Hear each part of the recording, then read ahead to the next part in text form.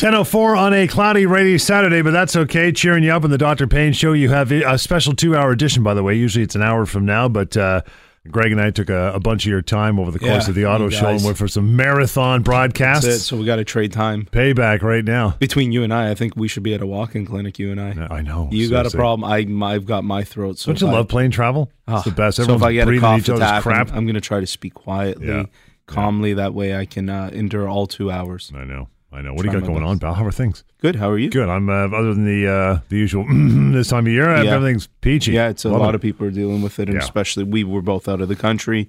Coming back, that never helps. Yep.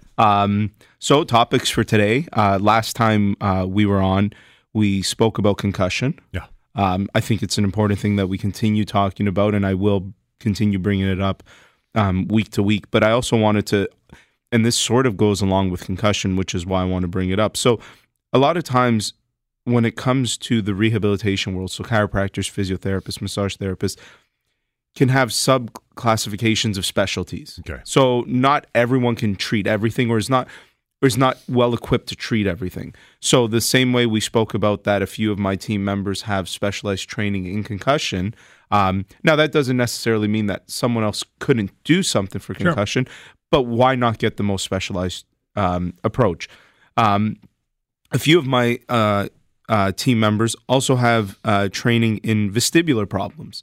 And I bring that up because sometimes it can seem like concussion symptoms, but very different. So things like vertigo, right? So anybody dealing with vertigo, which is the sensation of the room spinning around you, there's a distinction between dizziness and vertigo. Dizziness is typically let me see, I might mix this up now, but it's you spinning around the room versus vertigo is the room is spinning around you. Right? And so a lot of vertigo issues are related to inner ear problems. Vestibular. Yeah, correct. And vestibular actually means eyes, ears, and neck movement because and you could see this in babies very prominently. In an adult, it's more difficult. But if you grab a baby and you bend them to the left, their head will move to the right. So they sort of try to counteract that vestibular balance. Yeah. Or you bend them back, they bring their head forward. It's the same reason why if we turn our eyes sort of go with us. It's a combination of things that happen in the brainstem that give us a sense of position in time. It's your GPS. Yeah, exactly. It's your GPS. Yeah. But problems can happen with that. And most commonly things like BPPV, vertigo, neuritis, things like that can lead to these problems. And the sensation of vertigo or dizziness. And that's, I think the big distinguishing factor because there might be a lot of people listening that also have concussion and have those similar symptoms. The big distinguishing factor here is that concussion would have had some type of trauma associated with it, where it might have been a major trauma like a car accident or a sports accident or things like that, or it could be repetitive, smaller traumas like continual sports involvement or anything like that. Now, concussion can also lead to vestibular problems, of course, but there are some people that just develop vestibular problems for whatever reason as they age. It is more common. Let me drink so I don't get the cough attack. It is more common as you get older, but there is a proper way to treat that. And there's plenty of people out there that are have inner ear problems and are just on medication. And there really is a vestibular rehabilitation program that actually works really, really well. I was a little ignorant in this field. I knew a little bit about it, but a few of my team members have been getting trained in this. And we're sort of doing this purposefully to have people trained in these specific things, even like pelvic rehab and things like that, which we'll save for another day. But when you look at the outcomes when people who have vertigo and they don't use the vestibular rehabilitation versus the outcomes when they do, it's like night and day. Really? It's huge. Huge. And it's not huge just from the treatment intervention component of it. The diagnosis of it is so much better because, and this is where the disadvantage of the radio show is I can't show visual things, but when we look at the inner ear, the canals, they're structured in a 3-dimensional way. That's what gives us our 3-dimensional perception. And a lot of the stuff out there is just, it's one certain maneuver for one certain way, but those crystals can be dislodged in many different ways. Yeah. And so someone who's trained appropriately in vestibular rehabilitation can actually find the right place where it's dislodged. And in doing so means you're able to do the right repositioning maneuvers. Yeah, Is that part of that whole, neck back of the table, turn to the left? That's all those correct. type of things, and right? Yes, and that's the traditional thing like that. Even I learned going through school. So so we have that. That's called what's that test called? Eli's test. Right. And then there's Epley's repositioning are the two things. So you have the test. If person gets symptoms with it, then you do the repositioning. The problem with it with those two things is it treats every single vertigo as the same. Right. That it must happen with the head turn, the head back, but that's not the case. And I was sort of ignorant towards this. And as a few of my team members were trained in this, I was able to learn because they in turn taught me that no, actually it very much depends. Maybe the head doesn't need to be rotated. Maybe it's just back, or maybe the head is down. And so when you can find the root cause with the right positioning of the head, and that affects the inner canal, then you can also apply the right technique, because there's plenty of people out there that have vertigo and have done what we just talked about, the standard run-of-the-mill approach to it, and never get better. And the reason why they're likely not getting better is because we're sort of using this paintbrush approach to say that, well, all inner ear hammer, problems, everything's a nail. Yeah, everything is the exact same. They all are the same, but it's not, because of the three-dimensional nature of the inner ear canal. So I really wanted to bring that up. There's a lot of exciting things that we're doing at all of our clinics, and becoming more specialized in all these areas, because these are areas that are so poorly treated. And that's a big thing for me, that I want to be able to identify what are the problems that people are not getting treated the right way. And it's insane how many people out there have chronic vertigo, chronic concussion symptoms, chronic knee shoulder issues, which we have the knee clinic. And so we are creating all these specialized programs that we offer to patients, simply so that they can get better and have better diagnosis of these problems, better prognosis, which is how likely you are to recover, and get a proper plan of management. We're not there to sell somebody a certain technique, right? And we've talked about this, where there's clinics that only have one modality that they offer.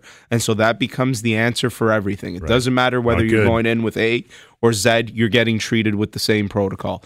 And that's a problem, because evidence-influenced medicine means that it has to be an individualized approach. Right. We'll talk more about that after. We'll take a short break. 2-hour Dr. Payne show. By the way, phone line's already open. You have questions about your health concerns, bring them on. 416-870-6400, star 640 on your cell. Dr. Payne show on Global News Radio.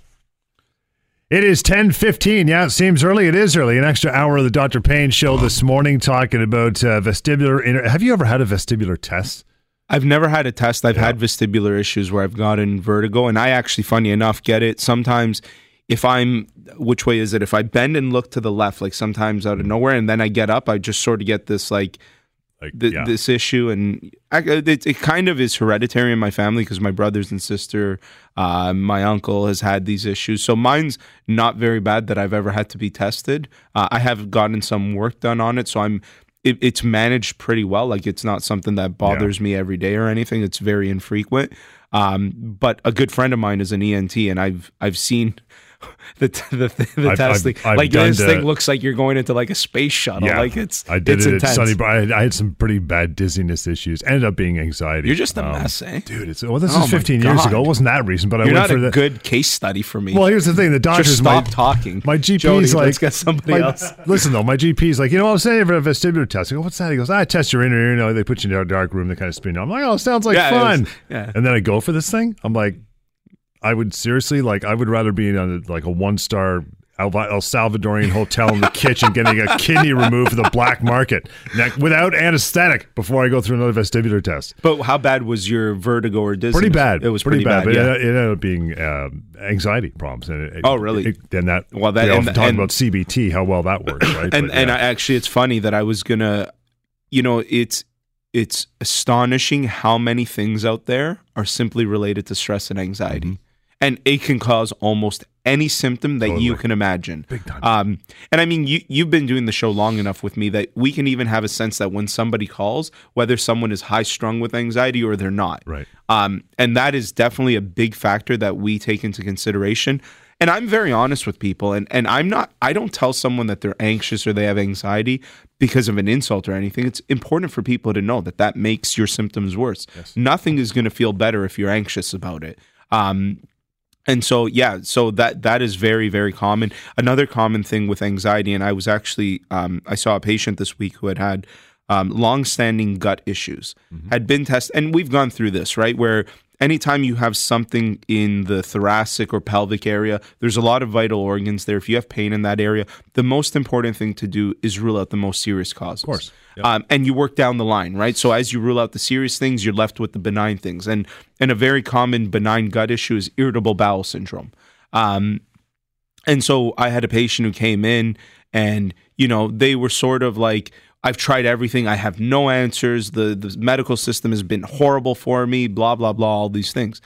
I sat down with them and sort of went through everything. They had every test, every blood test you can imagine, imaging tests, colonoscopy, everything. And I said, why do you think the system's broken? And they're like, well, they haven't done anything for me. I'm like, but they've ruled out the serious causes. Almost, yeah. Yeah, that is the point of an emergency room, because he was complaining more about the emergency room experiences. And it's like, but if you're not in a life-threatening situation, what do you want them to do for you? They're not your general practitioner. So I said, so you might think it's broken because you're not getting the answers, but it's also because we as a society don't actually know how to navigate the healthcare landscape properly, because there are better people for better things. And I mean, I could spend 10 minutes giving a synopsis of the way I think it should go, and it would probably improve the efficiency of the whole system by billions of dollars, because if people used these things the right way, it would work much better. But anyways, so they had this issue. Now they have this, this gut issue. It's a lot of pain. It causes bowel problems with going to the washroom. And, as we dove in deeper to the history, sure enough, all these problems started after a divorce or during a divorce. And then it was a messy divorce. And there was issues with the children involved, et cetera, et cetera. So tons of stress and anxiety. Tons of stress. And grief. Once you're able to sit there with someone, it was like, I sat there and I said, well, now that you're telling me all this and you're hearing yourself say it out loud, do you think that could have any effect on the way you feel? And right away they were like, yeah, absolutely. Like, I've never felt the same since then. Like, my body aches, all these things, and blah, blah, blah. And it's like, yeah, that's what stress does to you. And stress isn't, we talk a lot about psychology, which it is psychology, but we should really refer to it as psychosocial, because in this scenario, it's the social environment affecting the psychology of the person. And you almost can't separate the two things. And so that psychosocial impact that your life has on the way you feel is huge. It's massive. And anyone that thinks that that's not true, number one, is ignorant, and number two, doesn't understand medicine. It's even, we talk about placebo. What is placebo? It's the belief that something will help you. Equally so, nocebo is the idea that something won't help, likely won't help you. And that's a big deal when you're seeing patients, right? Like, if you're and I always see this when I'm recommending something to a patient, if they're sitting there thinking like, and they'll say, that's not going to work. That's not going to work. It's like, good start. Yeah, that's not a good start. Exactly. Like, you're 50% of the way for it not to work. Like, and that's a big thing. There was an interesting research study done on scope surgeries of the knee. And what it was it was a double-blinded study where they had two groups of people that were supposed to go for the scope surgery. Okay. Both groups of people were put under anesthesia and were put out. One group actually got the scope surgery. When they do the scope surgery, what they do is, like, in the dimples of the knee, they'll cut in there and go very small little incisions. Very small incision. So one group actually got the intervention. Mm-hmm. The other group, all they did was make the incision, but they didn't go in and do anything to the knee. Just left the mark. Yeah, they just left a mark, so that when the person woke up, they thought, I must have had the surgery, because. And the outcomes for the groups at 3, 6, and 12 months were the exact same. The exact same. Like, if that doesn't provide an argument for placebo, I don't know what does. Right. Phone lines are open as well. You have concerns, questions about what we've talked about, or your own, bring them on. That's why we're here. Special 2-hour edition of the Dr. Payne Show, 416-870-6400, star 640 on cell. It is 1021 right here on Global News Radio. It is 1024, Dr. Payne Show, a special 2-hour edition. Phone lines are open. You have questions, concerns about your health, 416-870-6400. Everyone's star confused. 640 on cell. Yeah, they think this is the car hour with Greg, and they're like, no, I'm not listening to this. You guys are talking about your inner ear. What the hell kind of show is this? Nothing to do with manual transmissions. Yeah, exactly. But call me with car questions if you have. We'll try. I'll redirect you right to Greg. Sell it. Yeah. He might give me a job if I do good enough lease, job. Lease for sure. Lease is your best option. Pay cash. Do it. Give all the opposite advice. Yeah, that's right. So, buy it out after the lease. Yes. As far as contact is concerned, you guys, you're expanding. You got other things happening. Tell me about it. Yeah, so lots of interesting things. We're in a big expansion. Also, a rebrand. So in the next few weeks, the name of the show will likely change. The contact information, all of those things will change. Right now, the clinics that we have all sort of operate under their own individual local names, but we're rebranding everything to one name across the board, which will be Pinpoint Health. Yeah. And that's just for consistency, brand recognition, so that people that are listening could feel confident when they see one of those locations. I mean, I'm happy to take the call whenever, but also feel free that if you find a location that's close to you, you just type in Pinpoint Health into Google. And if you find a location and you want to see someone there, by all means, give them a call. Everybody. So the big thing about why I've done this is, when we first started, we had a provider network. A provider network was essentially people that I trusted, but I can't necessarily oversee and control because they're their own independent. Yes. The big thing is I really want to have an influence on the model of care. And so although I've never heard a complaint about anyone ever refer to any of my providers, I do want to build a team around and having it internal. Like the beauty about this is, we might have a patient in Etobicoke. I actually saw somebody yesterday who was going to our Etobicoke location, saw that we have a Brampton location 5 minutes from their home. Done. All of the information is shared. We don't have to do any faxing of things, and we're all on the same system. So it's just a better way to provide care. You're within our system. Not all of our locations will have things like physiatrists and orthopedic surgeons, but when you're in our system, we can make those referrals, and you can go to another location. And it's just a great multidisciplinary approach that we're trying to build. And I think we're doing a very good job. Our patients are very, very happy with, number one, the quality of care. And it's funny, even with my friends and family, I'll get calls and they'll say, I want to see you. And I've pretty much made my focus the assessment now. I don't do much treatment because that allows me to see people quickly for assessments. If I was also treating, you might have to wait a few months to see me. But this way, it allows for someone can call me today and likely see me in 2 weeks or 3 weeks. And that's a much better approach for management. But sometimes I'll get people who I used to treat or friends and family that, may just feel more comfortable with me. And I'll say, well, you go here and see this person. And they'll be like, no, I want to see you. And I always say, if that person is working with my team, I've only done that because I actually believe they're better than me. Right. I will not hire anybody that I don't think is as good or... I know what you're saying. I know what you're saying. Get what I'm saying? You're not hiring substandard care. And that is the most important thing. I don't micromanage care. I don't micromanage the way someone wants to care for a patient, but I make sure that I hire people that are good practitioners and also what we do, because in this field, it's very hard to base something on an interview. Like, you can be a doctor, you come in for an interview. I don't know what your care is like, but I'll make sure that our front-end administration, if we hire someone new for the first 3-4 weeks, tracks that person's patients and says, how was your visit? How was their personality? Like, all of these things, because for us, it's not just about we want someone who's an absolute brilliant genius, but we also want people who are compassionate and caring and have good bedside manner. It's the whole experience matters to us. We want you to feel comfortable from the moment you've seen our sign to the moment you've walked in to the moment you're leaving. And I think we're doing a good job. I'm also, another thing is, if you've seen me or anybody in my team and you've not had that experience, please call me and tell me. I will not be offended. I want to know, because that's the only way we can make things better. Because everyone's human. We can all make mistakes. It might be an individual case, or it might be something that if all of a sudden I get 20 calls about the same issue, then maybe we have an underlying problem that we don't understand. But I'm happy to know that. And in this industry, everything is about interaction with a person. So it's very hard to measure that. Because it's so subjective. This isn't like how many things can we get off a factory line in 1 minute. That's a very objective measure.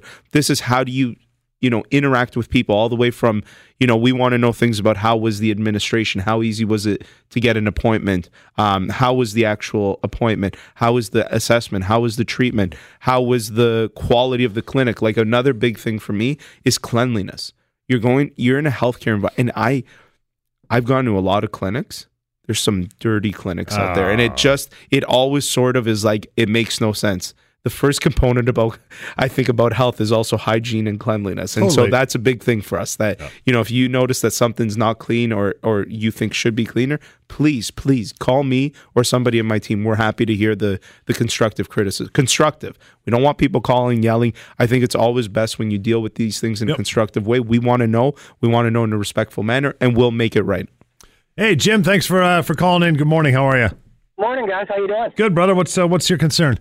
Well, you were talking earlier about the patient that had the stomach pain, bowel pain. Yep. My mother-in-law now has been through 3 hospitals, had probably $1 million in tests, no kidding aside, unfortunately. Yeah. Good tax dollar system. Yeah, and they cannot find a simple thing wrong with her. Right. Now, which is good. Oh, absolutely. Yep. But she is exactly what you were talking about with the placebo effect. Yeah. And we for the life of us can't figure out why, right? There's very little stress now in saying that they're being forced to move out of their house. They've been in for 50 years.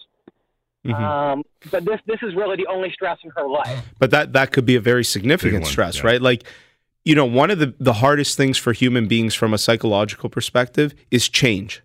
And especially when you're used to something it's like I've known a number of people that, have been in a relationship and were married for 50 years and one person dies or gets sick and not far after the other person later, can die and get sick. And that's all because it's change. And especially when you're so accustomed to something for so long, although maybe she handles the stress well and it doesn't seem apparent to you, you really don't know what's going on in her brain for sure. And even just that small incline in that stress might be enough. Stress works in a very interesting way because when you look at the stress curve, it's actually not that. So an ideal amount of stress exists. So stress is good for us at a certain point, but it's actually bad for us to have too much or equally so too little.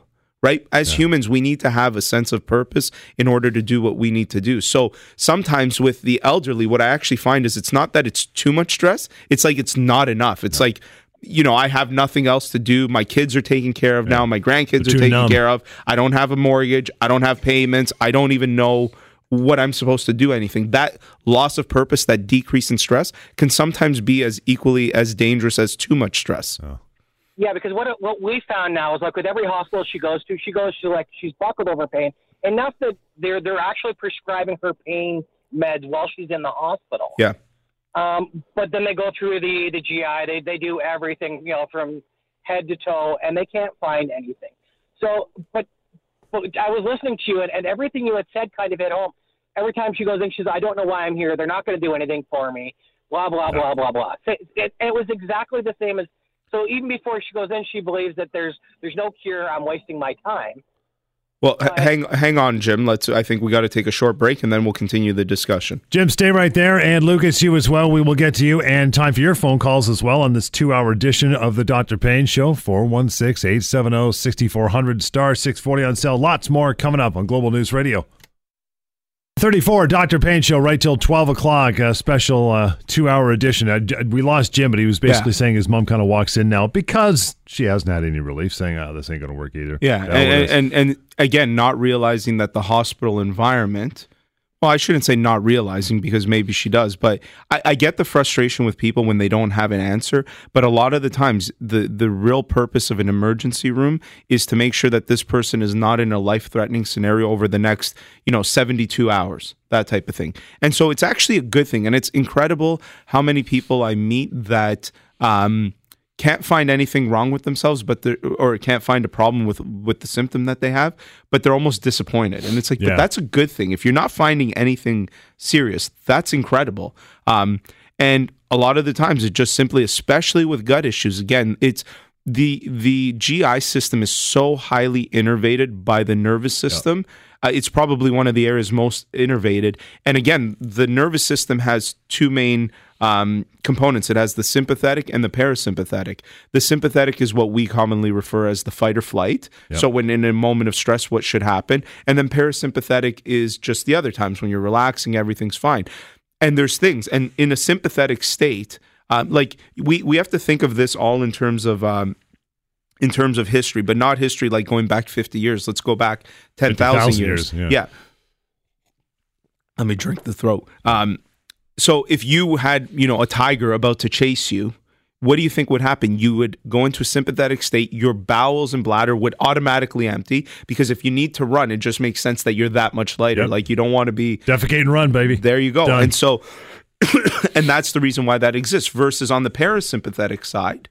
And this is even the reason why people that are highly stressed can gain weight, because you're not digesting your food. Again, the digestive process isn't like you eat something and a second later it's digested. There's digestion that happens in the mouth, there's digestion that happens within the stomach, and then there's digestion that happens throughout the intestines. And the whole process of eating is to extract the nutrients that you require in your body to provide fuel. If you're under a state of stress, it doesn't matter where you are in that cycle, it pushes it through right away. And that's why a lot of people will complain about, like, oh, I eat and it's immediately gone through me. That's not a good thing. And so then you're often overeating, right. You're eating the wrong things, and that creates cortisol levels go up, and so you gain weight. And it's such a complex process that happens. But Jim's mother-in-law, I think it was, it's not really that unique of a story. Like I heard Greg say before, like, when he said, like, you're not that special. This stuff happens all the time. There's so many people that have gut issues, and it's just simply related to the stress in their life, or, as I was saying, the lack of stress, because stress functions on an inverse U relationship, where there's an optimal amount, but too little or too much is bad. And you find high functioning people, like if you look at CEOs of companies, they often sit very nicely in the middle, and these people have stress. They just don't have too much. And that's the key thing, is how do you find the balance point for you where you can balance? Because stress is good. It gives us a reason. Gets you an edge. Right. That's right. 416-870-6400 *640 on your cell. Lucas, thanks for hanging on. How are you? I'm all right. How are you guys doing? Good. What's your concern, pal? Yeah, I got cervicogenic dizziness. Yeah. Okay. Apparently what my physiotherapist has said, no other doctor has been able to just diagnose what exactly else is going on. So I'm going by what he says. Okay. Every time I look right or left really quickly, or even just look up slowly, the room starts to spin. If I lie down, it's actually a lot worse. I really don't know what to do. It's been like 2 years. This is like I had Cauda-Equina syndrome, and since then, not good. Every issue with my How old are you? Has been 40. And that was low back, like you had a low back injury, and that led to Cauda-Equina syndrome. Yeah, that's correct. And did you have any? 14. Yeah. Oh, and so when you got was there any neurological deficit that was permanent? Well, yeah, I'm chronic pain. I'm constantly I'm on pain meds. Been going to pain clinics. But no saddle anesthesia or bladder loss. So I've lost of sensation in certain parts of my legs, all the way down to my toes. Yeah. Cauda-Equina is a very serious thing. Right arm as well. Okay. And that's the cervix. That's the neck part. Yeah. I can't lift my arm more than like elbow length or elbow height. Sorry. Okay. And so what's your question about the cervicogenic dizziness? Like you're just at a... Do you guys do anything? Can you guys treat something like that? Yes. Yeah. And that's what I started with the vestibular rehab. Okay. Yeah. My physiotherapist, he's been trying, he's been doing, I'm not getting any progress whatsoever. Yeah. And so this is an important thing. Like you bring up something that is very important to me. When you are treating somebody and they are not getting better, why do you continue to treat them?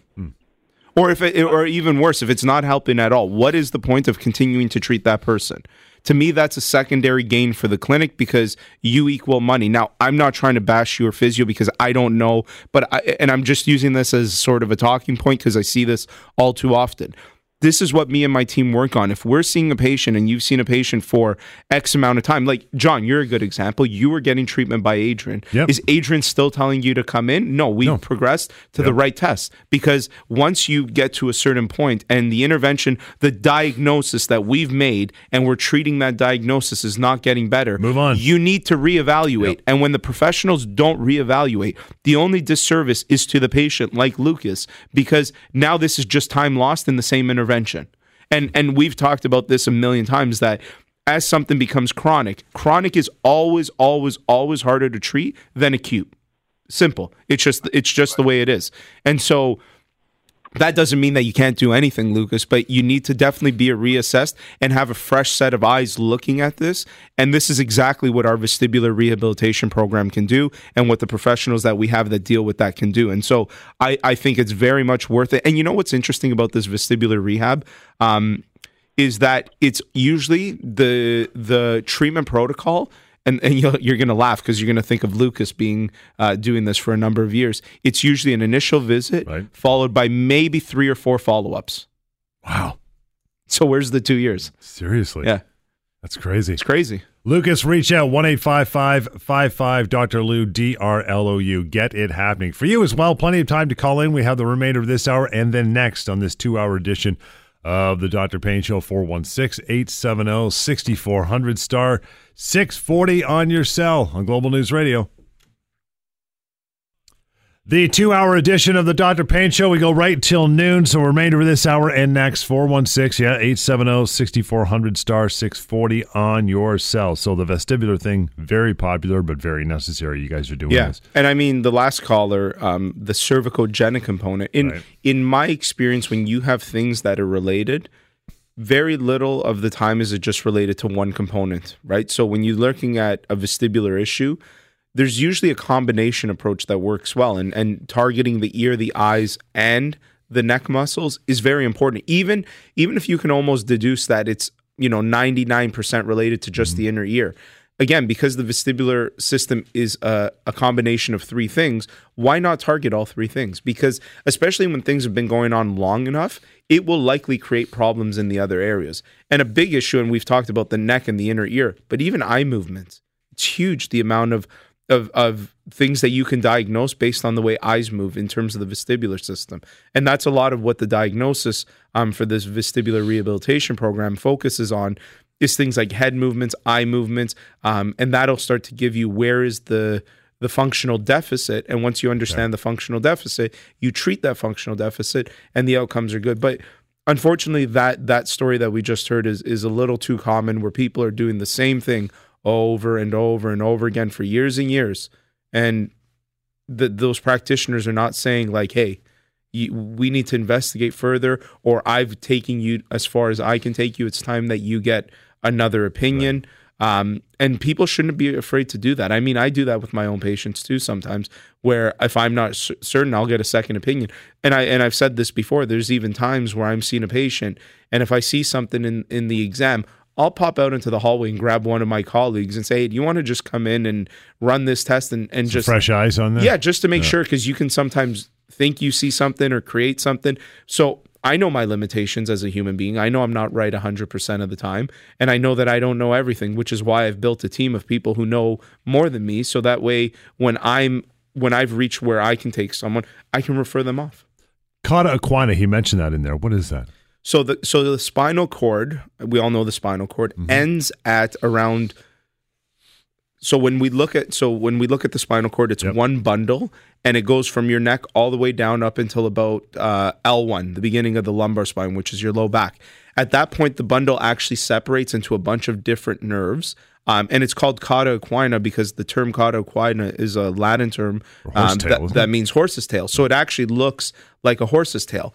Cauda equina is just the end part of the spinal cord. What cauda equina syndrome is, which is what I think his name was Lucas was describing, is when there's pressure on those nerves and it creates some type of neurological deficit. Much more common, he mentioned he was 14, it's more common in younger people. When there's a disc herniation, the material within the disc can prolapse, which means it actually falls into the spinal cord and puts pressure on the nerve. And so anytime we see somebody that has a low back issue with radiation into their legs, we talk to them about keeping an eye out for this. It's very, very rare. But if it happens, it's a medical emergency because pressure needs to be taken off. So typically what we see is changes in sensation around the inner thigh and genital area. So if someone has a low back injury and all of a sudden they're like, that area feels numb on me all of a sudden, and there's problems with bowel and bladder, which means that either it's uncontrolled or there's retention, there might be pressure on that nerve bundle, and that needs to be taken away as soon as possible because the longer nerves are affected, the less likely you are to get back the function of the nerve. And so the quicker you can intervene. So we tell people this, that if you've come in, you're being treated for some type of disc herniation, and we think you're potential somebody who might be affected by cauda equina. And again, I think I can't remember the exact stat, but I think out of all, there's less than a 1% chance that this could happen. But in the event that it does, that's not, I'll just tell my physio tomorrow morning. No, that's you call 911. And you get rushed. No kidding. Yeah, that's a medical emergency. Wow. That's a 911 And what's the call. treatment for it? Surgical. They'll go in and take pressure off it'll be a neurosurgeon that will go in and take pressure off the cauda equina and try to restore the neurological function. Wow, I had no idea it was that severe. Oh yeah, so very quickly. severe. Yeah, yeah. Prolapse into the cauda equina is it's a dangerous thing. You need to intervene right away. And it's pretty much diagnosed based on a combination of symptoms that the person is describing and some clinical signs. And so it's an important thing. Yeah, if you have a low back injury, especially so again, discs are more hydrated when we're young, so we're more at risk of a bigger prolapse. As you get older, once you're into your 60s and 70s, those discs are so worn out that the risk of cauda equina is so little. That doesn't mean it's impossible. Naturally, you'd think it'd be the other way around. No, as you so age, the right? disc herniations that are really bad tend to affect younger people. That's why we hear of high-end athletes that suffer from them so often. They're often younger. They're putting a lot of force through their low backs, and that can create a disc herniation. And the important thing, and when we look at discs, you can have discitis, so inflammation of the disc. Mm-hmm. You might have a disc bulge, which is just a slight bulge, as the name would suggest. You can have a herniation when there's actually material from within the disc comes out and puts pressure on the nerve, or you can have a prolapse, which is when that material actually falls into the spinal canal. That's what could lead to cauda equina. We'll take a short break, get right back into it. Ivan, I see you there. Hang on the line. And for you as well, plenty of time. We're going to finish off this hour and then go next hour, the special 2-hour edition of the Dr. Payne Show on Global News Radio.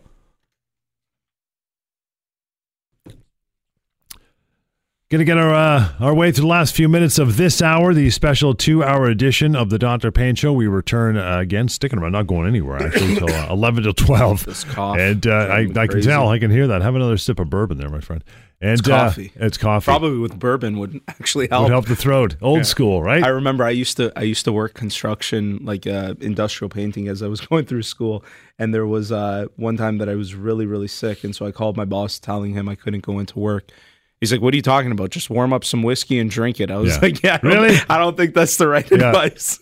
But it probably works. Probably the way he grew up, that was the advice. Yeah, it's like my Russian friends. Every cure involves vodka. Yeah, everything. Well, I remember my older brothers, so we're of Italian heritage, and my mom and dad are first generation, like they immigrated from Italy. And I can remember my older brother, who's significantly older than me, he's 20 years older, would tell me stories of, I guess, when they first came here and like with kids with toothaches, my dad would get like a little bit of wine and put it on like, this is a 6-month-old, just here. A little bit of wine cures everything. Yeah, exactly. It's but low back is huge. I mean, barring cauda equina or any other problems. Yeah, and cauda equina is the extreme of a low back injury for sure. And again, very, very rare. There's how many people do I know that have had this out of everyone that I've seen or have come through the clinic? Probably about a dozen, but we're talking out of thousands, tens of thousands of cases. So yeah, the percentage is very unlikely, but it is something to consider. But more common is the step before cauda equina, which is the disc problems, whether it's inflammation of the disc or a bulge herniation, which can lead to some very serious problems.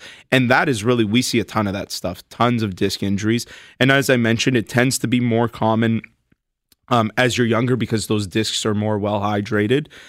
These problems also tend to occur from a timing perspective, more in the morning, because actually when you're laying down and you're against gravity, your discs actually hydrate a little bit more. And so once you stand up and gravity's now acting on you, those discs dehydrate a little. So people are actually slightly taller when they get in up. the mornings. Younger people especially, because they have more disc material to hydrate.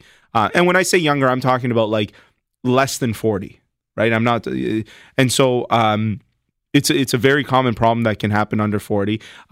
Mainly, so if we look at the anatomy of the low back, and the things, so before we look at the anatomy, what are the things that we often do with the low back? We either bend or sit, which is the exact same thing, and we twist in the low back. For a lot of things, we hear this at work all the time: bending, twisting, right?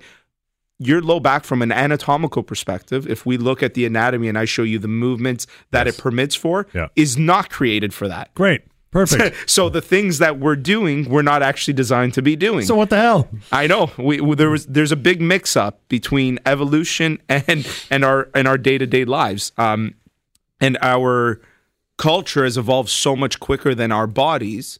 That's why we face so many of these issues, and that's why low back problems are the most common spine-related problems. And they're also the most common because you have the most amount of weight acting at that point. Yeah. What are we supposed to do? You're supposed to use your knees and your hips if you're going to bend, and you should almost never twist. The one thing there is, from an anatomical perspective, it does allow for flexion and extension, but it does not allow for any rotation. So turning, so that's usually the worst thing. People can usually bend and take something, but it's the moment that you bend and get up and twist. Really? Not designed for that at all. And when you do that, that's what leads to a lot of the problems. And people often think that these things are a point in time. Like, I did this and it happened. A lot of the times it's cumulative, and the point in time that you think caused it is just really the straw that broke the camel's back. And so it's just, you've done this so wrong for so long in your life. Finally, zap. Oh, finally it gives in, and there you are, and you've got this issue. And so then the important thing with these injuries is, once there's pressure on the nerve, pressure on a nerve is not good, as we talked about, because it leads to deficit in that nerve. So a great example that I had this week as well was an individual who hurt their low back pushing a car. Which you shouldn't push a car, I guess, is the moral of the story. That's what the motor is for. Yeah. No, well... Fred Flintstone here. That's it.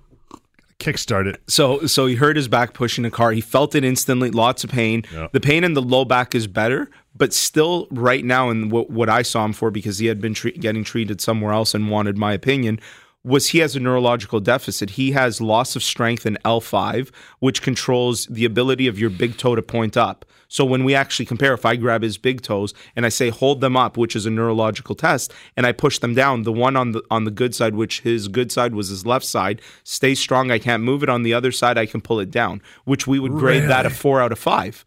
Now, so strength is graded on a 5 scale. So that's a 4 out of 5, where the person can do the action, I apply resistance, and there's gradual giveaway. Okay. A 0 out of 5 would be they can't even do it, and there's no activation. So it's paralysis, essentially. But the reality is that can happen from a disc herniation. You can get a 0 out of 5. He's also got loss of sensation in the L5 dermatome. So nerves have a couple components. They have a reflex arch, which is like, when you hit the knee and the knee kicks, that's called the reflex. But and that's only in certain nerves, but all nerves have, well, I shouldn't say, all spinal nerves have motor and sensory. Motor is your strength, which is graded out of 5, and sensory, which is the ability for you to sense different sensations. Now, not all sensations are grouped together, because we have a different spinal tract for, say, light touch versus pain versus temperature. And so when we check someone's sensation, we're checking all of those spinal pathways. And he's got diminished sensation to pain. So he can't feel sharp things as well as he can on the other side. So although his low back pain is not that bad right now, he has a neurological deficit. And that needs to be targeted right away, because nerves that don't get treated right away often don't come back the right way. We're going to continue that conversation over the top. We'll break for a short news break and get into hour 2, the normal hour, the special edition, the 2-hour edition of the Dr. Payne Show in just a couple minutes here on Global News Radio. 11:04. This is the normal hour, the second hour in this case of the Dr. Payne Show, right till 12 o'clock. Borrowed one from Greg, and we'll do that later in April as well. As we we will. Yeah. We went long at the auto show this past February, so I hope you guys enjoyed it. It was good. 5-6 hours down there. I just got an email, which it's a great compliment because it shows like the reach of this show. So Carol Remier listens from Winnipeg every week. Love it. From Winnipeg, and is looking for a good pain doctor. And if you're listening, I don't know right now, but I will find out and reply to your email. But I just think that's amazing. I remember we've even had a few people that have called from the States. Yep. So pretty far reaching. I guess people are telling other people about it. I know there's a few people in Quebec as well that have reached out to me. So I think that's awesome, and it's a great compliment that people are listening from all over the place. And they can also call in, really. 1-888-225-TALK. You could be anywhere and call in, really. 1-888-225-TALK is toll free, or locally 416. Is it different now? What is it? It's 1-888-225-TALK toll free. But if you're toll local, free, 416-870-6400. I was used to always hearing that. I was like, what? There's a new number? Surprise, surprise. Amazing. Surprise. That, we were talking during the break about that whole thing with the L5 you mentioned and foot drop, and it's fascinating the way this I think map, I scare you every week. Yeah, every week I'm like, God, we feel fragile. Yeah, really. Yeah. We feel fragile. We always consider ourselves the apex species. I'm like, man, we ain't even near the top. We're both reading a book called *Sapiens*. Yeah, and I mentioned incredible there, it's book. like, humans, we can't fly. We can't change sex at will like earthworms. We can't photosynthesize our own food. We don't hibernate. How do we consider ourselves the top of the food chain? I don't know. It's a great book, and we could do a whole show just on that book. But I think if anyone looking for a good read, the book is called *Sapiens*. I forget the author's name, but it's a great read for just understanding the history of humankind. Yeah. Once we learn how to tell stories, that all was over. It all. And anyways, we can't get into that. Right. An incredible book. But he does talk about as well how common low back pain issues are because due to the fact that, our ancestors, as we evolved, were used to being on all fours and doing things on all fours. And now we stand up erect and we have all of this weight on our low backs. And obviously, we've gone through this before when we had Dr. Amendolia from Mount Sinai on, that really low back pain issues don't discriminate across time or cultures or genders or anything like that. Like, we can compare the incidence of low back injuries in Canada to some third world country, and it's going to be the exact same. There's no difference. It's not like, well, this is a first world problem, a Western culture problem, or a third world problem. It's a human problem. Low back pain, it is in the Western world, I know this, that it's the second most common cause of lost time at work. Mm-hmm. The first most common just being the common cold, that people are sick and they take time off of work. But low back pain, second most. So from an economical standpoint, it costs us a huge amount. It's also the second most common reason for a visit to a walk-in or urgent care clinic. Again, behind the common cold. So when you consider the vast economic implication of this, it's huge. And the other thing to consider is how wrong it's often treated. And I see that every day from the things that people come in and tell me that they are having done. That person that I was just speaking about, and I don't want to really get into the treatment they're getting, but it's the total wrong approach. And I saw this person and I was like, you need to be doing these other things. And again, when we look at the research, oftentimes a lot of the intervention around chronic mechanical low back pain is rehabbing the core. You need to have a strong core. And if you don't have a strong core, it's no surprise that you have this. And the amount of people that I've met that say, I take a pill every day for my low back pain. It hurts every day. It's like, do you feel better? No. So why are you taking a pill?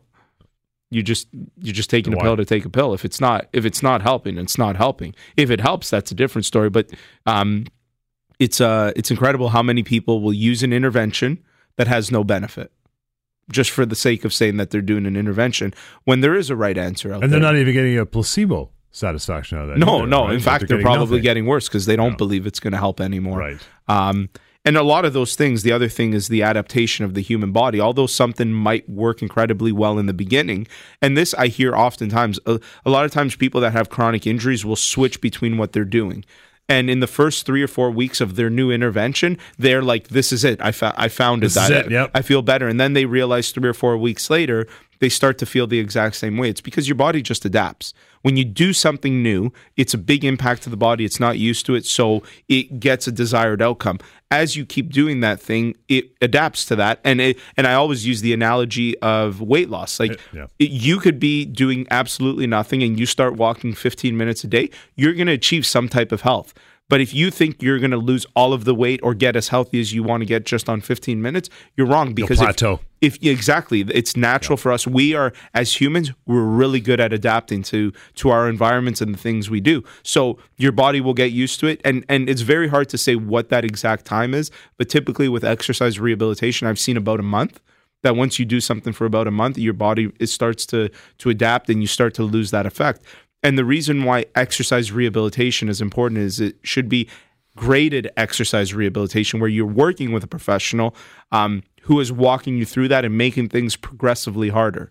And if you have a chronic issue like low back, like a low back pain, when we talk about rehabilitation, that doesn't mean like it's sort of like when you think of weight loss and you use the term diet versus lifestyle modification. This isn't a diet. When you have chronic low back pain, this isn't, I want you to do this for the next 2 or 3 months and then you never have to do it again. No, you have a chronic issue, so now your intervention is also chronic. You have to do it all of the time, every single day, multiple times a day. Yeah, it's your medicine to manage your issue. Right. 416-870-6400 star 640 on sale. You have concerns about your health, something's piqued your interest. You say, well, you have this hour to call in and ask your questions. Dr. Payne Show till 12 o'clock here on Global News Radio. It is 11:14. Dr. Payne right till 12 o'clock. Yeah, 416-870-6400 star 640 on your cell. Pat, thank you for calling in. Good morning. Oh, good morning, doctor. Good morning. I've been listening. First time I've ever called on. Beautiful. Love it. Great. Thank you. Show. Great. I have had neuropathy in my right foot for about 20 years now. Okay. Maybe even longer than that. I'm not a diabetic. Okay. I don't know what's causing it. Although it could be years and years and years ago, I had ankylosing spondylitis. That can definitely cause it. Yeah. But what can help me? Well, that's a hard one because number one, again, you've been dealing with this for a very long time, right? So again, nerves don't heal very well. That's the reason why when people sustain a spinal cord injury, we almost can't do anything about it because it's not like skin cells. Like you can get a cut and our skin heals very well. It just will repair itself.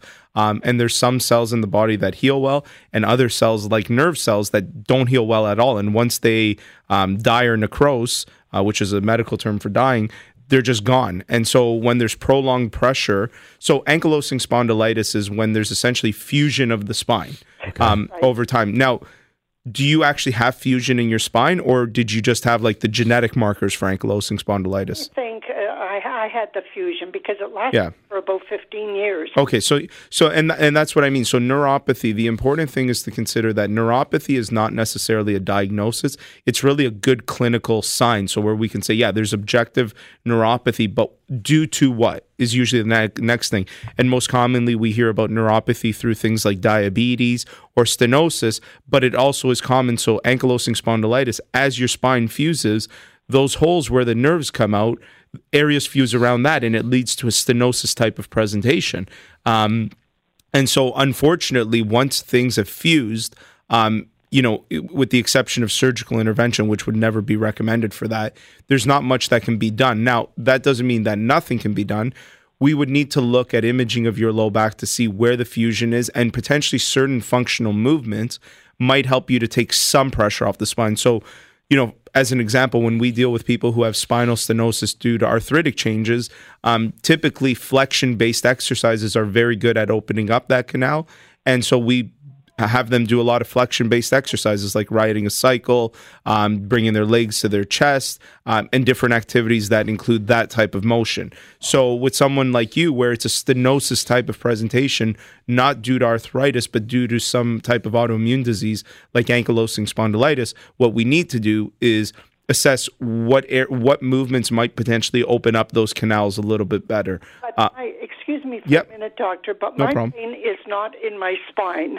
No, I know, but that's... It is in the right side of my right foot. I understand that, but and it's horrible. but spine. So things that affect the nerves in the low back don't hurt the low back. They hurt where those nerves go. And so the nerves in your low back go into your lower extremity, which is your legs and your feet. And typically, when you have problems in nerves, it starts most distally, the feet, the ankles, and it moves up progressively more north towards the low back. So although you don't have an issue in your low back in terms of pain, and your pain is in your ankle, it's a matter of, fine, your pain is there, but where is the source of the problem? And the source of the problem is likely the low back. So if the source of the problem is the low back, then the exercises and functional movements need to be tailored towards the low back. Oh, I see. Yeah. Okay? That's what I wanted to know. No problem. Come give me a visit, and we'll do an assessment, and we'll get you on the right plan of management. Pat, it is 1-855-55 Dr. Lou, DRLOU. Again, 1-855-55 Dr. Lou to get you on the path. Just the nervous system through the body, kind of think of a subway map, right? It's a central core and it spreads out. And there, it's very hard for people to understand that, where when you tell them this stuff, it's like, wait, hang on a sec. You're telling me all my problem is in my low back, but I'm not. My low back. Yeah, my low back is totally fine. I'm talking about my big toe. Right. Doesn't matter. That's the nerve distribution. That's the way it works. Lane, thank you for calling in. Good morning. Good morning, guys. How are you? Good morning. Today? Good, pal. What's going on with you? I have a problem. I was at work and I lifted a heavy box. Yep. And I twisted, and I got a really intense pain in between my shoulder blades. Okay. Now, I went to the doctor. I did a report and all that, and they couldn't find anything. They did X-rays, but what's going on is it comes back every so often, and it is affecting my breathing. Yep. Okay. Is there anything that, like, can I come and see you, or did I just pull a muscle, or? Well, even if you just pulled a muscle, you still should come and see me, because, so are you doing anything for treatment is my next question. I put ice on it. Yeah, so that's the wrong approach already. I could tell you that for sure. So when it comes to the upper back, the good thing about the upper back is there's an inherent amount of stability structurally from the rib cage, which is good. That's why disc herniations aren't overly common. However, because we have the rib cage, you have another articulating joint within the spine. A lot of problems actually come from the ribs themselves. And so, and that what you said is a characteristic thing that people will say when they have problems breathing, it could indicate a rib issue, because the ribs are actually designed to expand and contract as you breathe. And so that symptom or that you're describing of pain with breathing might be a rib issue. And so, yeah, I mean, the approach that you're doing is like, the x-rays are one component of the whole diagnostic spectrum of things. But yeah, you clearly have something that's wrong. It's a matter of identifying what is the correct anatomical structure that has a problem, and then intervening in that anatomical structure with the appropriate treatment protocol. And it doesn't sound like you're doing that. So when I talk, you know how you're able to get that quick breath? Not today with this cold, but I know what you mean. Yeah. You exhale when you're talking. Yep. And you take a quick breath. I can't get that quick breath. Are you a smoker by any chance? No, I'm not. Okay, right good. Now I'm dying with a cold, but yeah, all three of us are. It's brutal. Yeah. Welcome spring. I have to stop talking, try to catch that breath. Yeah. And then when I catch it, I can continue talking again. And all of this started after that lifting of that box, I guess you said? I lifted it and I twisted. I do a lot of. I'm listening to you this morning, and you're saying don't twist, but that's all I do at work. Yeah, and unfortunately, that's a lot of what we all do in our lives. But the point of what I'm saying is just from an anatomical perspective, we're not really designed for that. But anyhow, and part of the treatment protocol also is how do you do the right things? Because the answer to this stuff is no, don't ever work again. It's like, no, you can continue working, but instead of twisting, there's a reason why you have feet, so you can turn. Right. You just take a few steps and turn your body around, so you don't have to twist. It's just a matter of cognitively or consciously modifying that action, which becomes very important. And that's part of our plan of management, is also return to work in a safe way, and what are the right things that you can do once you are back at work. So You sound like a very smart doctor, so I'd like to come and see you. Absolutely. I don't think John and Jody. Jody's laughing as he hears that. Come on, Jody. Waiting for riddling insults. Lane, reach out for sure. He is indeed 1-855-55 Dr. Lou, DRLOU. Again, 1-855-55 Dr. Lou to reach out. It is 11:22. Go till 12 o'clock. Your phone calls up next. Bring them on 416-870-6400 star 640 on cell. Dr. Payne Show continues. Global News Radio. 11:25, Dr. Payne Show. This was a special 2-hour edition of the show, so we're going till 12 o'clock as we know would normally do. 416-870-6400 star 640 on cell. Lane used a very common term that we've all heard since we were a kid. I pulled a muscle. What exactly? Yeah. What does that mean from a clinical diagnosis? What did you pull a muscle? So when we look at sprain strain, which is I guess what people mean by a pulled muscle, a strain is when there's micro tearing within the tendon component. So I'll give a quick anatomy lesson. So muscles attached to bones, they do that through a tendon, versus a ligament is when a bone is attached to another bone. So for this purpose, we'll talk about the attachment of a muscle to a bone. Okay. So if you strain something, you're straining the tendon component where there's micro tearing. And if you look at any anatomy picture, you'll know what a tendon looks like because the whitish part? Exactly. The reason why it's white is because it has very poor blood supply, which is why they don't heal well. Blood helps everything to heal. That's why there's so many interventions focused around blood, like PRP injections or laser therapy, which promotes blood to an area, or shockwave, acupuncture. All of these things promote blood to an area, which helps the healing process. And then within the muscle is the sprain component. And so oftentimes you get a bit of both. Like you get a sprain strain where you'll tear a little bit of the muscle and a little bit of but all it is really micro tearing. Anyone that's worked out knows what that feels like because when you're working out, what you're doing is causing micro tears that will eventually heal and heal with hypertrophy so that the muscle becomes bigger and stronger. When someone pulls their back, it's just not under a controlled environment like working out. And so, but having said that, very few times do you actually strain muscles in your back because of how many and how strong they are. Most of the times when you hurt your back, you're either hurting a joint or a disc. So it's not even the muscle, or not necessarily the muscle. Typically, it's the joint that something will happen. What happens with the muscles, the reason why you'll feel muscular pain is because the muscle tightens in response to create stability. Yeah. That's why when you feel that electric shock in your back, it still hurts for 3 weeks afterwards. Correct. Really? That is fantastic stuff right there. You're a smart fella. Virginia, Jody, you going to laugh at that? Yeah, of course. Hey, Virginia, how are you? Hi, I'm fine, thanks. How are you? Good. What's your concern today? Well, I've been going to the same pain doctor for about 10 years. Okay. And getting shots in my back and my neck and for fibromyalgia. And I'm wondering if I should be switching it up. Well, I mean, I can't make that recommendation after hearing a 12-second synopsis. What I can tell you is a little bit about fibromyalgia. So fibromyalgia is chronic, widespread pain. Typically, when we look at the research around fibromyalgia, there's a physical component, which is the pain, but there's usually these people with fibromyalgia also have very poor sleep. Do you have poor sleep? No, because I have good sleep hygiene. Okay, good. And then the other thing is that there's usually some type of psychosocial underlying problem. So whether that be things like a bad social setting, anxiety, depression, things like that. So when it comes to fibromyalgia, I don't know what you've done, and this is why an assessment is important. But because there's 3 silos to what fibromyalgia is, most people are only treating the physical component of it with things like this, like injections and different things, but they're not focusing on the sleep and the mental health component around it. I'm sorry? I'm working on the mental health component as well. Good. And so then you might very well be doing all of the right things. The reality about these types of issues is that you're likely not going to find a cure. And that's an important thing to understand in chronic pain management, is that there's really no cures. What there is what is the best management approach. So what can you do so that you can live your life day to day without it taking over your life?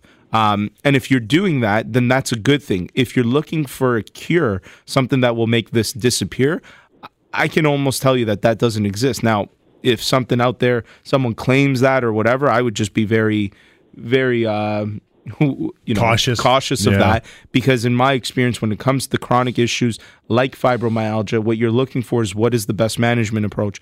And those three silos that we spoke about, there's other underlying things in there like nutrition, exercise, that you have to be doing all of the right things. So when you have a chronic issue that has a multifaceted cause to it, you also have to have that broad, multifaceted treatment approach. So you need to be doing the physical things. You need to be doing exercise. You need to be doing rehabilitation. You need to be eating the right foods. You need to be taking the right medications and injections. You need to be looking after your mental health. You need to be looking after your sleep. And there's so many things. And if you're just doing one or two things, which I'm not suggesting, I'm just sort of giving you my thoughts, then it's the wrong approach. But I would be happy to sit down with you for an assessment, go through the extent of things that you are doing, and if there's anything there that I think is missing, I'll absolutely make that recommendation. Okay, how can I arrange that? I'm going to tell you right now, Virginia, it's very simple. You're reasonably local, so 1-855-55 Dr. Lou, DRLOU, 1-855-55 Dr. Lou. And make the phone call. Get it happening. We'll return after a short break. Still a half hour to go. Lots of time for you to call in with your questions as well. Get some answers, or at least get on the right road too. 416-870-6400 star 640 on sale. Dr. Payne Show, Global News Radio. 11:32, Dr. Payne Show, right till 12 o'clock here. 416-870-6400 star 640 on sale. One of the components you always talk about when it comes to getting better is moving. Exercise. Yeah. Can't stress it enough, man. You can't. And just simple things. Like one of the things, when I meet people that have chronic pain, oftentimes these people are not doing anything because they believe that they can't. So, and this is where the psychological component comes into play. A lot of times what we look for is what's called fear avoidance behavior. So you'll say to somebody, a good example is this, where they'll be sitting in a chair in the waiting room, which is bending of the low back, right? Yep. Like, again, to reiterate that. And you ask them to come into the room, and once you start the physical exam, you say, I just want you to bend to 90 degrees at your hips. Can't do it. Oh, I can't do that. It's like, but you were literally just, and I'll say to them, I'll say, I want you to understand that it's your belief that you can't do it, which is the problem. But physically, you were literally just doing it in the waiting room. You were doing it as we were sitting here speaking. You're bending. Yep. And they sort of sit there like, oh, wow. And fear avoidance behavior is a big thing, because if you're afraid of everything, you're not going to do anything, which means if you don't do anything, our bodies, when we don't move, when we don't do things, we stiffen up. About 30 years ago, if you had chronic or like you hurt your low back, you'd go bed rest. You're in bed rest. Yeah. Never happens anymore. You literally have to have a fracture for them to say you need to be on bed rest. Everything except fracture, you need to be doing some moving around. So I encourage anybody, if you have a chronic issue and you are doing nothing, you're not helping yourself. Right. What you should start with is just incorporate a 15-minute walk a day. Nothing crazy. Doesn't even need to be outside. You can walk around your house, your apartment. I don't care. Treadmill if you Move got it, around for 15 minutes. I guarantee you'll feel at least 20% better. Because it's so important for your blood to circulate, to do things. It goes to areas. It helps the healing process. And that's one small component. And that's what I tell people. If I meet someone who is doing absolutely nothing, the first thing I tell them is I want you walking for 15 minutes every day. This is not a marathon. This isn't anything crazy. Just move around. That's all. Start with 15 minutes. Now, again, if you think that means I'm telling you that's the answer for the next 20 years, it's not, because your body will adapt to that within 3 or 4 weeks. So now instead of 15 minutes, you do 20 minutes.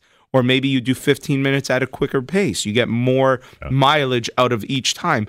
But if you don't break the adaptation, you will plateau. You'll be at the exact same place. And now imagine if you throw in healthy eating, exercise, proper rehabilitation. You're talking a world of a difference. But don't expect a cure when it comes to chronic issues.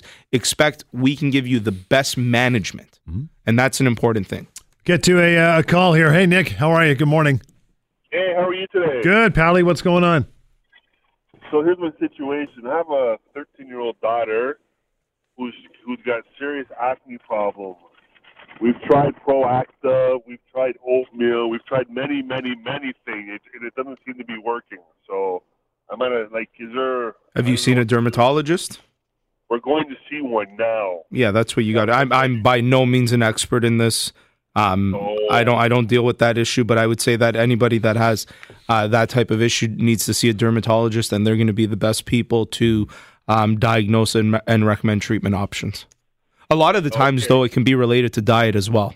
So how would we find? Is there like any tests the doctor can do, or like maybe? Well, does your daughter have a poor diet? No, it's not a poor diet. It's not the healthy, but it's not like super just average. fatty. Yeah. So, but maybe trying healthy for a 2-month period. If it goes away, then you're able to identify that. That's a big thing when you talk to people and they say, "Yeah, it's sort of healthy," then that means it's likely not healthy. So sometimes just trying a really healthy approach might solve those issues. But I might be wrong. I'm just sort of thinking out loud. Yeah. Okay. Thank you so much. No problem. Thank you. Appreciate that, pal. Good luck, Nick. Were you an acne kid? No. No, I wasn't either. No. Yeah, my brother was, but I wasn't. Funny enough, my sister was. Yeah. And she had tried everything under the sun. Dr. Greif, who we've had on the show before, also practices Chinese medicine. She just, I guess at a certain point decided, I'll even try that. He assessed her from a Chinese medicine perspective and gave her some Chinese medicine. It was the only thing that ever worked. Incredible. And see, you're open to that, where a lot of Western doctors aren't. They're like, no, I believe that it's so dumb if we have a combination of Eastern and Western approaches. Why not? Yeah. There has to be some validity in everything because otherwise it wouldn't exist. And so being open to all of these things, I mean, Chinese medicine has been around for thousands of years. Now, am I saying that if you had meningitis that you should treat that with Chinese medicine? No, probably the Western medical approach is the best. But for these low, and that's what I usually find is that I like to compare Western medicine to the firefighters. If you have a fire, that is the best thing to get that fire out. But you wouldn't necessarily call the firefighters to prevent a fire at your house and just water it down every day, right? Right. And that's a lot of Western medicine is very much a really good firefighter. So if you get heart attacks, strokes, cancers, we have these incredible tools. We should be using it. But for management of lifestyle and things like that, we also have great Eastern and more conservative measures that are not as invasive and not as potentially risky for you. And so we should use those. So I'm a moderate in everything, and I believe we should be using both things. And I don't like either side of the spectrum. There's some people that are only all Western, never give me any of that voodoo stuff, Eastern stuff. Then there's the anti-vaxxers, yeah. And then there's the other side where there's the people that are like, no, everything should be natural. Beetroot. My kid got meningitis. I'm going to treat that with beetroot. It's like, no, we're going to have some serious problems.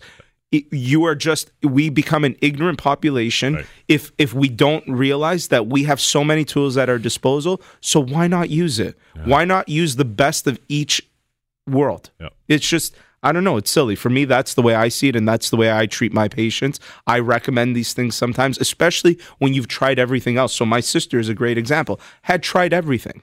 Was it her first approach? No, but she had tried everything else, tried that approach, and it worked. Yeah. Maybe it's placebo, but I think it was Sir William Osler, who was a great physician in Canada, said that any doctor who doesn't use placebo to their effect or to their benefit is an idiot. Yeah. And they are. Why not use placebo to your... Still working. It's still working. The objective is to get people better. Whether you do that with placebo or with something else, as long as they get better. That's it. That's all you want. Yep. 416-870-6400, star 640 on cell. 20 minutes to go. Still lots of time for you to call in, ask your questions, get on the road to some sort of recovery. Anyway, here in the Dr. Payne Show till noon on Global News Radio. 11:42 and 416-870-6400, star 640 on your cell is the place to go. You are expanding. You got good stuff going on. The clinics, it's a beautiful thing. We're watching the news here like on TV as we're in the studio, and I'm seeing so many car crashes that it's probably worth talking about, motor vehicle accidents as well and the treatment. So anyone in Ontario hurt in a car accident is eligible for rehabilitation. And there's a minimum of $3,500 that you get for that rehabilitation. I'm going to encourage everybody, whether you think you're hurt or not, go get the treatment, because a lot of times these problems don't surface the day after. Sleepers. You just understanding simple physics. When you understand the weight of a car, the motion. Like even when people say, yeah, but it was just 60 kilometers an hour. It's like 60 kilometers an hour. You ever walked into a patio door? Yeah. At 2 60 kilometers? kilometers an hour with 2,000 or 3,000 pounds. Like force, like force newtons is measured by mass times acceleration. No. Do you know how much force has to go through your body when you consider the sheer size of vehicles? Even a small vehicle is hundreds of pounds. And the acceleration, like we only walk at what? Like maybe 2-3 kilometers an hour. We're talking about 60 kilometers an hour. Man. Like that's crazy. And so people, if you're hurt in a car accident, you need to visit us. You need to, like, at the very least, get an assessment, make sure that everything seems to be working fine. Get the treatment that you pay for it. A lot of people I meet say, no, I don't want to do that because I don't want to start an insurance claim. It's like, but why do you pay for insurance? You pay for insurance when you need insurance. This is the time when you need insurance. You have neck pain, you have back pain, and that's the most common stuff in car accidents. Like the day-to-day fender benders is you're going to hurt your spine, you're going to get the whiplash, the low back sprain, strain.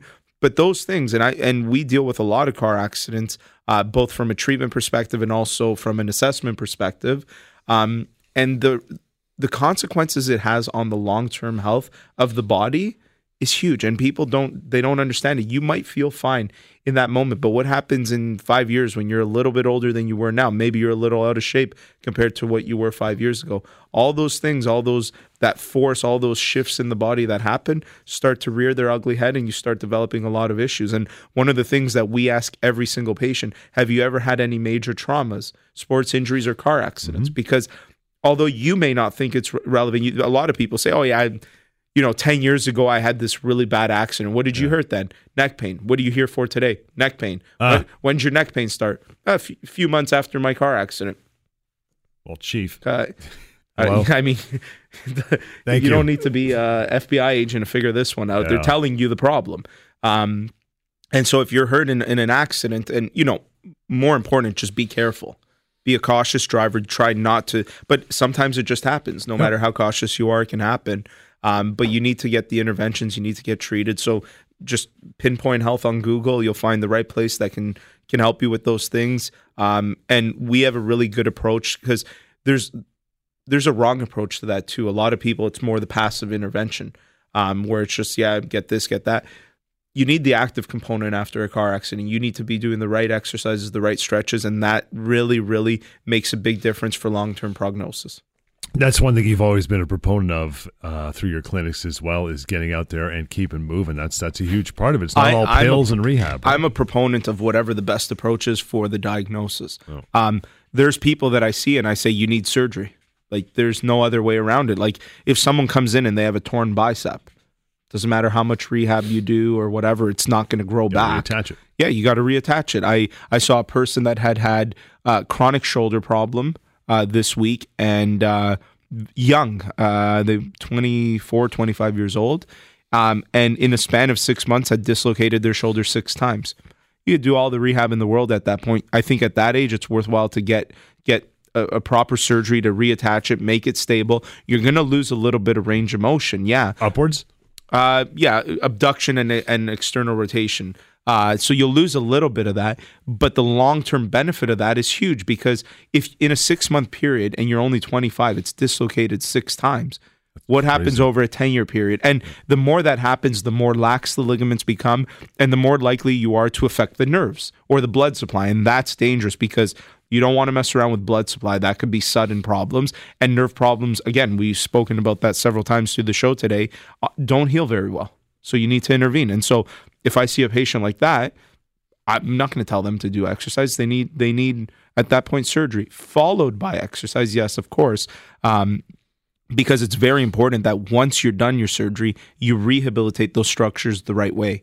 And if you don't, the outcomes are not as good. And that's clear in the evidence. And any good surgeon will tell you that you have to do rehab after your surgery. Yeah. And even better surgeons will tell you that you should be doing it before to get in good shape so that when you have it, you have better outcomes. Yeah, 100%. The whole theme of this show and every other is trying to avoid things becoming chronic because they just get tougher for you to deal with. Well, I've seen thousands of cases of these chronic issues, and every time I see it, it's like it reinforces why I want to do this radio show. It's so that people listening that have these acute issues, and I'm seeing the chronic issues as well. But if you listen to me and you have an acute, and it's sort of sad. I meet a lot of people that say, "Oh, I've been listening for like 2 years to your show, and I've had this problem, and I've never come in." Stop waiting 2 years if you're listening to the show.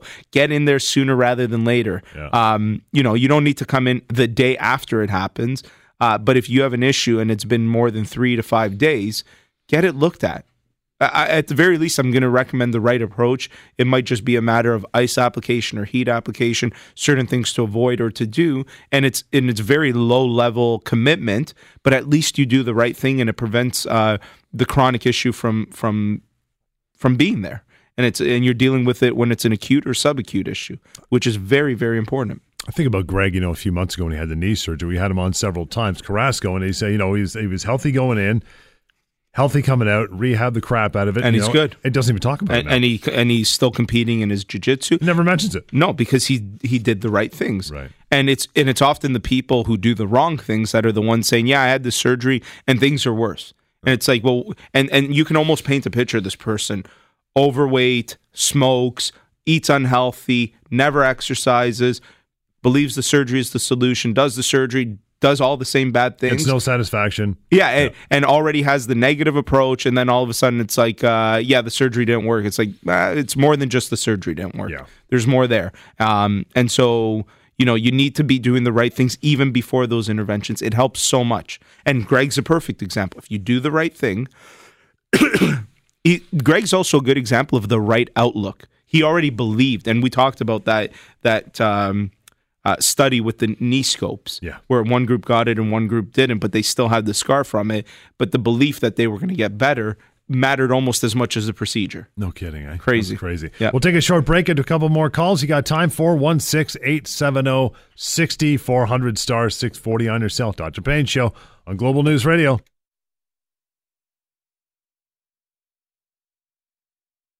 $11:52. We'll get to these calls if we got some time here. Hey, Matt. Everyone, quick questions. Let's get through them. Quickly, Matt, what's up? So chronic pain, neck pain. Yep. Many years now I've had chronic neck pain. Basically my C3 and 4, I have issues there. Okay.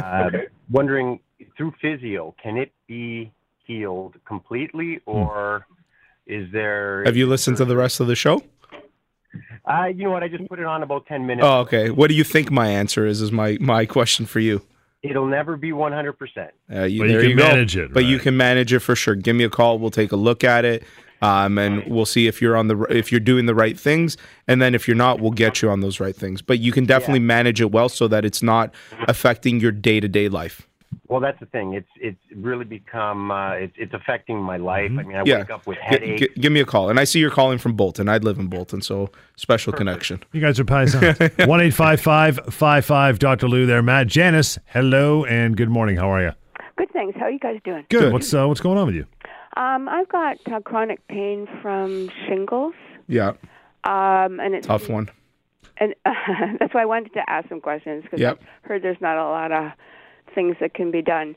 But I wanted to ask if you happen to know if there's anything that can be done about it.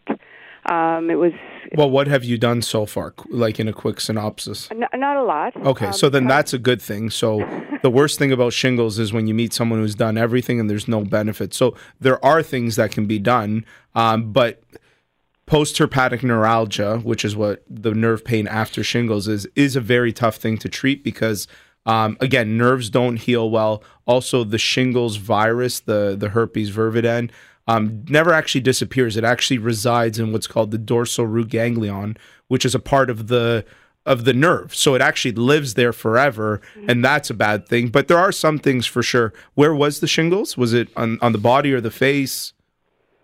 It was on the body. Good. So, and that's again. So you got some things in your favor that you haven't done a heck of a lot, and that it's on the body. I unfortunately meet a lot of people that have had it in their facial distribution, in the brainstem distribution, and that one is such a tough one to treat because.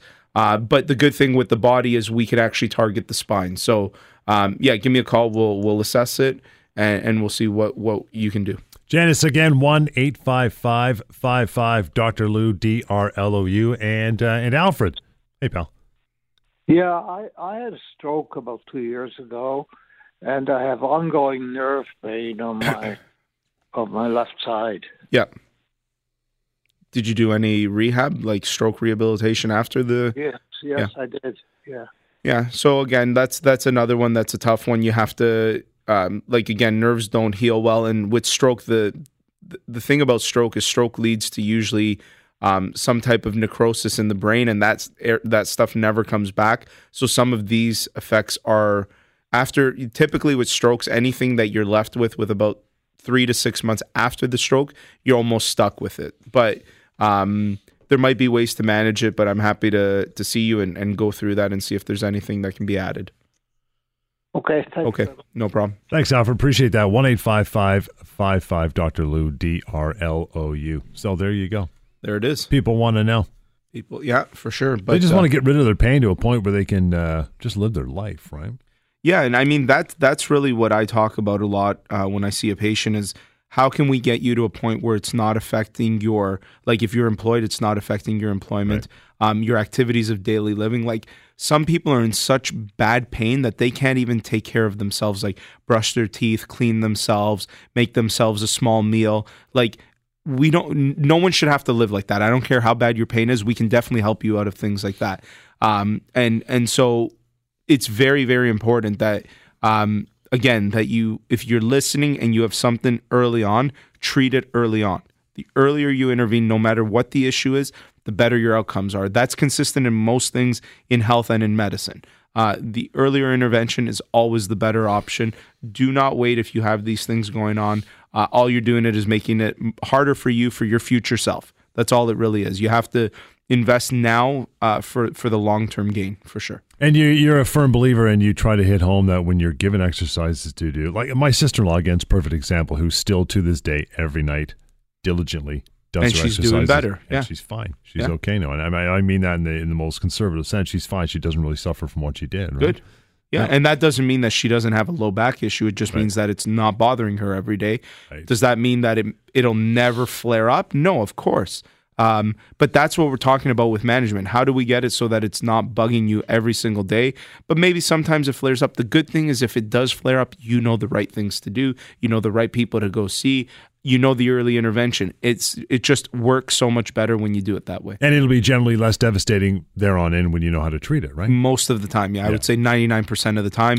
You also know the things to avoid. That's the other benefit in this, because part of the plan of management that we do is also education on what the injury is, what aggravates the injury, what's better for it, et cetera, et cetera. Right. And once you know, knowledge is power. So once you know, you can prevent a lot of things just by knowing. Where can they find you? I know a lot of things happening for you. Everywhere. Yeah, literally. Yeah, you're going to be everywhere pretty soon. Yeah, just give me a call, 1-855 Dr. Lou, DRLOU. Look it up on Google, Dr. Lou or Pinpoint Health. Give me a call, and it all starts there with a simple phone call. I'll speak with you, and we'll see what we can do for you. Back here next weekend, Dr. Payne Show, regular time as we continue on Global News Radio 640. Toronto.